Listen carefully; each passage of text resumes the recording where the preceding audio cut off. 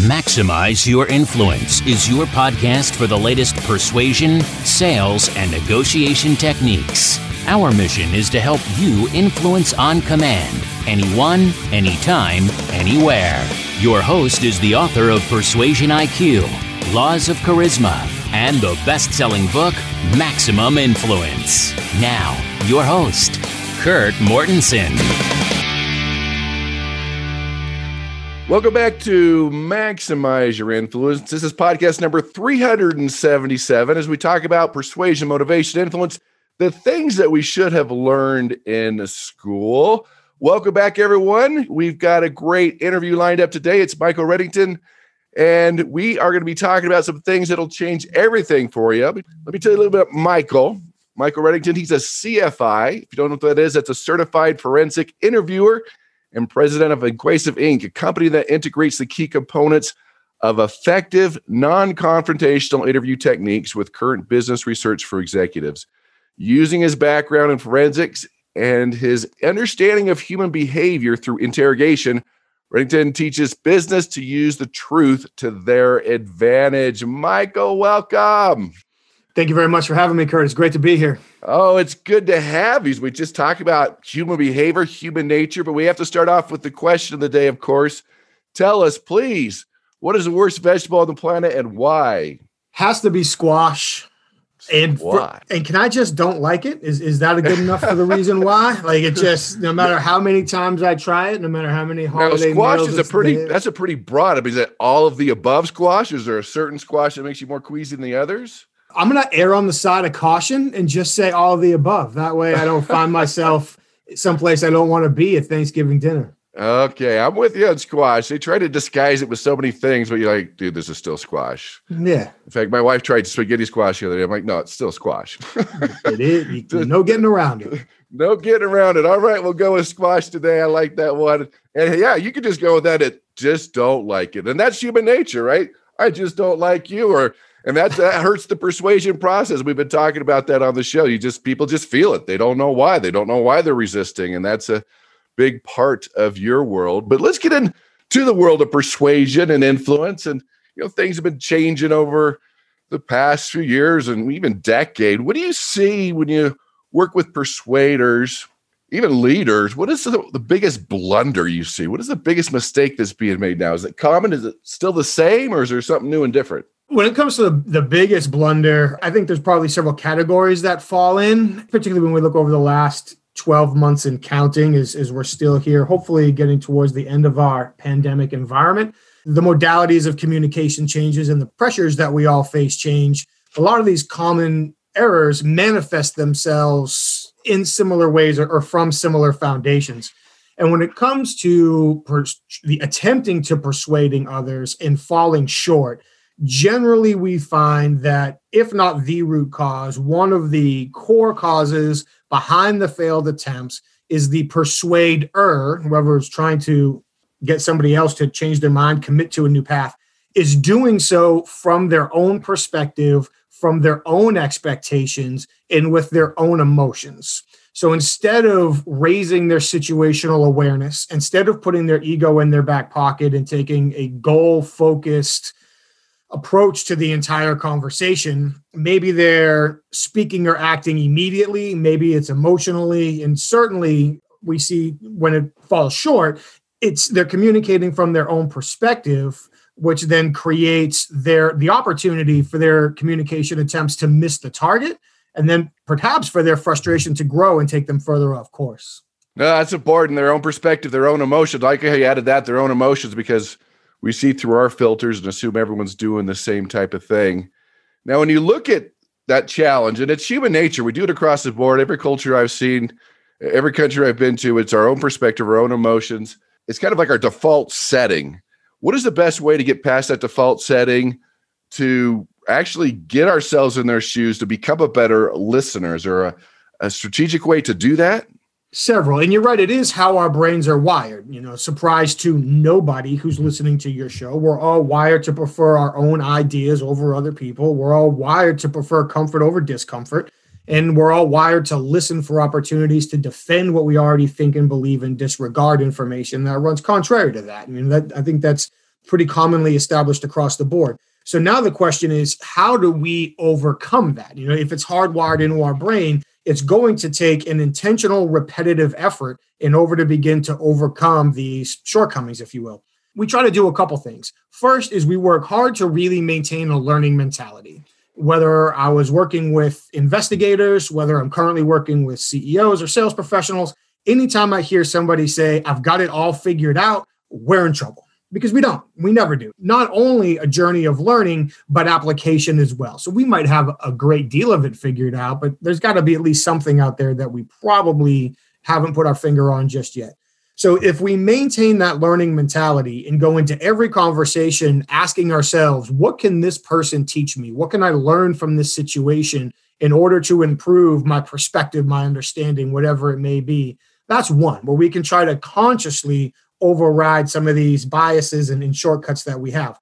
The second one that we do, and again, this is something my former teammates and I developed in the interrogation room, at least among ourselves, is that prior to any significant engagement, if I have to persuade somebody and there is at all a likelihood that they're going to prefer their idea over mine, I don't start the preparation by asking myself, why should they commit to what I want them to do? Because if I asked myself, why should they, what I'm really doing is transposing my perspective onto them, hence still focusing on where I'm coming from instead of truly trying to bridge that gap. And while there may not be a perfect solution for bridging that gap, what I do instead is I ask myself the opposite. Now, actually, there's two sister questions I like to ask. The first one I ask in preparation is, why haven't they already agreed to what I want them to? And then the second one that runs with that is, why shouldn't they? Why shouldn't they commit to what I want them to? And then I want to build my communication strategy from the answers to those two questions. Do the best I can to embrace their perspective, the best I can to embrace my perceived weaknesses or threats, if you will, and build my communication strategy from there. That's good info, because you're getting their perspective, you're going to adapt to them, persuade them how they want to be persuaded, instead of just showing up and vomiting your perspective, which we say on the show. But let me ask you this. I like the concept of interrogation. You're digging, you're getting the information. Is there a fine line between once they sense they're being interrogated, that they're going to resist you, and still interrogating and finding their perspective and get that information? What is that fine line to where we don't cross it and create resistance? That's a great question. And inside and outside of the interrogation room, that fine line is really in the same place. It's, how do we communicate with people in a way that helps them protect their self-image and allows them to save face, considering the totality of circumstances that the conversation is taking place in? So I might be talking with a CEO. I may be talking with a VP of human resources. I might be coaching a sales rep as a client, or interrogating somebody, even interviewing a victim of a crime. In all of these situations and more, everybody has their own self-image that they want to protect and defend. And the majority of people, if they want to come off of their idea, especially if they've taken a position already and come towards your idea, they've got to be able to save face and do that along the way. So really, again, a little bit regardless of context, there's some application-specific considerations, of course, but we want to communicate with people in a way that allows them to be comfortable and really have that idea ownership. When I think of influence, really what I think about is encouraging people to make the decision that we want them to, without relying on title, force, or coercion. And I want to do that in a way that generates commitment, not compliance, because we know compliance is temporary and is going to generate resentment. So that key comes down to, how do we do that in a way? How do we ask our questions? How do we preface our questions? And how do we even illustrate our expertise, our perspective, where we're coming from, in a way that allows people to choose to continue to engage with us and not focus on ending the engagement as fast as possible? Okay, let's dig a little deeper into that. So you want people to choose to engage. You want them to be comfortable. How do we build that trust, keep people comfortable in this age of COVID, when people are scared you're going to sell them something or they're going to make a mistake? How do you keep that comfort level, whether it be an interrogation or a sales situation, and keep that trust, especially now? Little things matter. Again, I'm sure I'm probably preaching to the choir and echoing thoughts of many other experts in the field, but the little things matter. from our initial approach to how we engage in every single conversation in between, especially if it is a sales situation, which you referenced, and we're trying to build that customer support. One of the phrases that I carry over from my time in investigations world is illustrate before you investigate. As anytime we find ourselves in an uncomfortable situation, we go to what we know. That's natural. Is in that business development or sales world, often we know our organization, our product, our services. We know that the best. So when it comes time to engage with somebody else, as soon as our stress levels rise, as soon as we don't feel uncomfortable, as soon as we have even a second of doubt, it's easy for us to fall back to what we know, which might be just to, as you said, vomit up whatever details we think may be valuable based on our perspective, or start just throwing questions at people. It's important to remember that questions can be perceived as invitations or attacks. So when we say illustrate before we investigate, if we can take the time and be a little bit more patient and intentional with our approach to illustrate our expertise, not just of our world, but for our customers' world as well. And depending on the environment, their customers' world as well. The more we can illustrate our expertise, but now we're communicating with people in a way where we're giving them something before we ask them for anything, and doing so in a way where we are building the perception of our authority and credibility prior to asking the question, which helps them lower their guard and provide us with more information that we're looking for. Got it. So Maximizers, hopefully you caught that.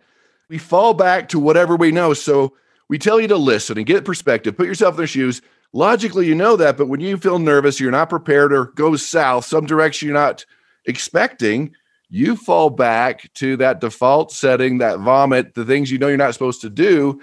Just understanding that's going to keep you from doing that. And that's very important to understand. That's why we see so many people do that. I heard you say before that people react the strongest to what they hear first. Explain that to us and how we could use that. That's a great point. Thank you for bringing it up. So without going too far into the deep ends, generally, we are capable of judging somebody's trustworthiness and fitting them inside one of our pre-existing mental models, categorizing them between 100 and 500 milliseconds. And we also carry expectations of value into every engagement that we participate in. And those expectations could be positive, negative, or neutral. So often what happens when we say early, we're talking immediate, like introduction stages of conversations. We're already categorizing people. We're already beginning to determine where we think this conversation may go and how valuable it may be. If there are any seeds of distrust, if there are any seeds of skepticism or previous negative interaction, whatever it may be, we are hanging on to the very first words that we hear in order to begin to determine as fast as possible, does this person fit within my expectations and mental models, or are they violating those expectations? A simple example. In fact, I was having a breakfast training session with somebody this morning, and we were talking about a situation where somebody basically told this gentleman that I could bring you in for the consulting services, or I could hire a junior level employee to basically at least handle the administrative side. And he said when he was prompted with that, his answer was, yeah, but. As soon as we say, yeah, but to somebody, going back to, under stress, we go to what we know, they're not listening anymore. They know that everything that comes after but is going to erase the initial agreement. It's going to counteract what they just tried to say. And now we're starting an argument. And I can guarantee you that's not what this gentleman was trying to do. So as we worked how to handle that the next time, it was, all right, well, the next time somebody says, yeah, I could hire you, or I could just hire a junior employee to take care of the administrative path, look them right in the face and say, you're right, you could. That is certainly an option that you have. Because now when they give us the objection, if you will, they are literally waiting for bated breath for us to push right back. So they can get into the familiar, no, you can't, yes, I can, give and take that is likely what they wanted. So instead, by us now responding with, yeah, you're right, that's exactly what you can do if you want, completely violates their expectation, takes them out of their initial game plan, and now they were preparing to push back. The argument is too strong a word, but they were certainly preparing themselves for that give and take. It's now gone. We took it away from them. So now we have that moment where we can reframe the conversation and begin to move on. So as we think about, again, helping people save face, helping them protect their self-image, if we literally write out a sentence and say, which part of this sentence are people likely going to emotionally react to? And where do I want that emotional reaction to occur in my statements? Do I want it to occur before I give them what's very important for them to hear? Because if that's the case, they might not hear it. Or do I want to tell them what's important for them to hear first and put the emotional reaction at the end of the statement so that way they react after they hear what I want them to hear? And those little switches can really make a big difference. That's a great strategy. I was laughing at the yeah, but because we hear that one so much. And then the way you respond to objections, we want to get the fight. You're just like, deflect it. Yeah, you could. You could. They're like, well, yeah, I could. You're like, okay, let's move on. Let's just do it. So you mentioned that first impression, that introduction, and you mentioned the words of seeds of distrust, which I love, the seeds of distrust. So let's talk about that for a second. What are some of the nonverbal things people are doing in that initial encounter, that first impression that's planting those seeds of distrust? We can all get in our time machine and go back to a point in time where we could meet people personally. Yeah, we could shake their hands, and I guess we'll fast forward from We're there. hoping it's going to happen again. It feels that way, knock on wood. I don't want to jinx us here. There's several things we can do. So literally from the approach, are we approaching if you're walking up to somebody, are we walking up to them at a high rate of speed? Are we walking up to them so nose to nose, like we're literally our nose is lined up to them, 12 o'clock, perfectly square? When we stick our hand out, how are we shaking their hand? How are we managing our space, our proxemics? These are all things that right out of the gate, we want to pay attention to. Of course, we can get into, dress for success and groom for success and know somebody's name and some of these other things that we talk about. But little things that we can do, like if I'm approaching somebody, I want to make sure that I'm not approaching them too quickly. If I'm waiting in the lobby or I'm waiting outside somebody's office, that when it is my turn to approach them, I'm doing so at a speed that shouldn't be perceived as confrontational.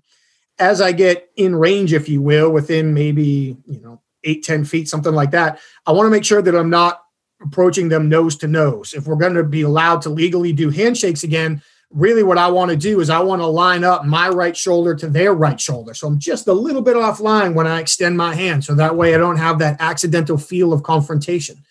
We know from proxemics that we want to be roughly 3 to 4 feet apart when we greet each other. So I'm going to give somebody a polite handshake, of course.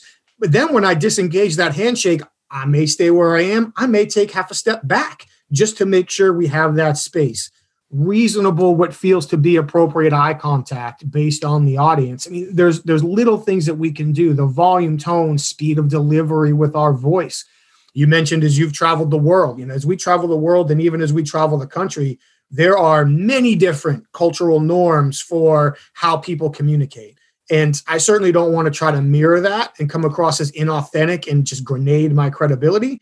But what I want to do is be cognizant of it and adapt within my authentic range in order to get close to matching it as opposed to mirroring it in order to help build that connection. Good pointers. It's all about that nonverbal, especially that initial reaction. You mentioned the space. I like that you're not approaching them too fast, like you're going to try to attack them, but of course, keep your space and eye contact is going to definitely vary by culture, and just got to be careful with that. It just remember, if you're looking at someone 100% of the time, and it means you're either angry or falling in love, is probably not what you're looking for as a persuader. So careful of that one. But let me just shift gears here a little bit, especially now in this crazy culture we live in now. One of the things you talk about is being honest without being hurtful. I mean, that's one of the things we need to do either with a prospect, with a family member, with someone we disagree with, which people aren't doing very well now. So how can we disagree? How can we be honest without really being hurtful, still maintaining that relationship? Anytime we can use illustrations, we should be ahead of the game. Oftentimes we don't realize that the word you is one of the most potentially offensive words in the English language. If you and I are talking, I say, Kurt, I hear what you're saying, but what you're missing and what you don't understand and what you need to realize, I only need to say that word you 2 or 3 times before you start disliking me in direct proportion to how many times I do say the word you. It comes across as an extremely parental communication approach.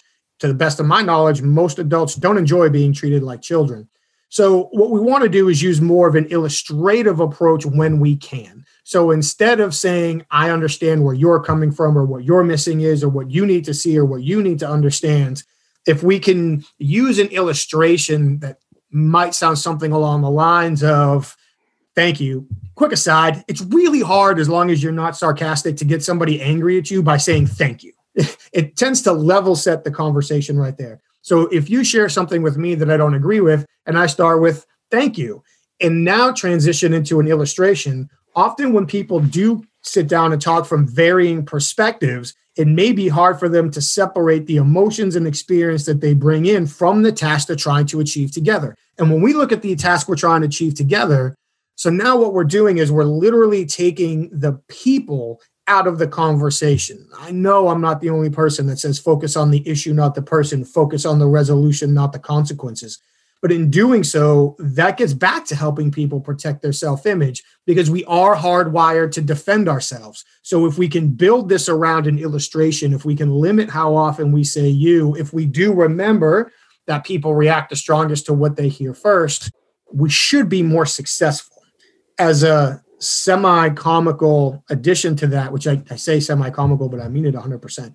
Often what we tell people is, especially when they're emotional, or whatever the first words are that come into your mind, swallow them. Don't say them. Yeah. Because there's a strong likelihood that whatever comes to your mind first is going to be emotional and based on your perspective and potentially not very helpful at all. So swallow those and then think about a more productive way to say it. Yeah, you're going to get in trouble real fast, especially in relationships. So there's good relationship advice right there. First thing you want to say, swallow it and move on. What's the one thing that I've missed here? What's the one thing you want our listeners to know? When it comes to influence, for me, influence is a long game, not a short game. I don't know, in your experience, what you've seen and how your interactions with people. Oftentimes when people come to me and they're asking questions about persuasion, they're looking for that trick. They're looking for, that magician, snap my fingers, quick and it's fix. Done. And it's not one and done. We say that just doesn't happen that way. You're right. It doesn't. So it sounds like we're probably on the same page. Is that situational awareness and really begin to play more of a long game and understand, how can I adapt how I communicate with people in order to help them change how they see a situation, change their perspective, maybe about the people involved, really focus on the goals we're trying to achieve together and work our way towards it in order to create that commitment over compliance. And within that, now we can be more cognizant of the delivery of our message, the timing of our message, and these different pieces. If we can just help avoid causing people to be embarrassed, we should be far more successful. And that's one thing that generally people don't think about. Going into an executive's office and trying to engage them on a business development opportunity. Well, if we go into their world and act like we know more than they do, it may come off as arrogant or embarrassing. The same thing in our personal relationships, same thing coaching our team members. So if we take that long approach, we really focus on creating commitment over compliance. And we remember that along the way, embarrassment could be the biggest fear that derails this whole thing. We should be more successful. All right, Michael, appreciate the great information and taking us in a direction where we could really become more persuasive. So where can our listeners find out more about you and what you do? I appreciate you asking. They can find more at inquasive.com, INQUASIVE, and they can connect with me personally for anyone that's interested on LinkedIn, Michael Reddington, CFI. Thanks for being here today. Enjoyed your information. Maximizers, take something you've learned today, apply it, use it. Your ability to persuade influence comes down to your ability to present yourself. So please let us know what you think. Contact me at Kurt@MaximizeYourInfluence.com or go to MaximizeYourInfluence.com. That's home of Influence University. You can take your free Persuasion IQ assessment. Get the free new edition of Maximum Influence. Just pick up a little shipping and handling and just check out what we are doing. So become more influential, a better negotiator, learn how to motivate others, and go out and persuade with power.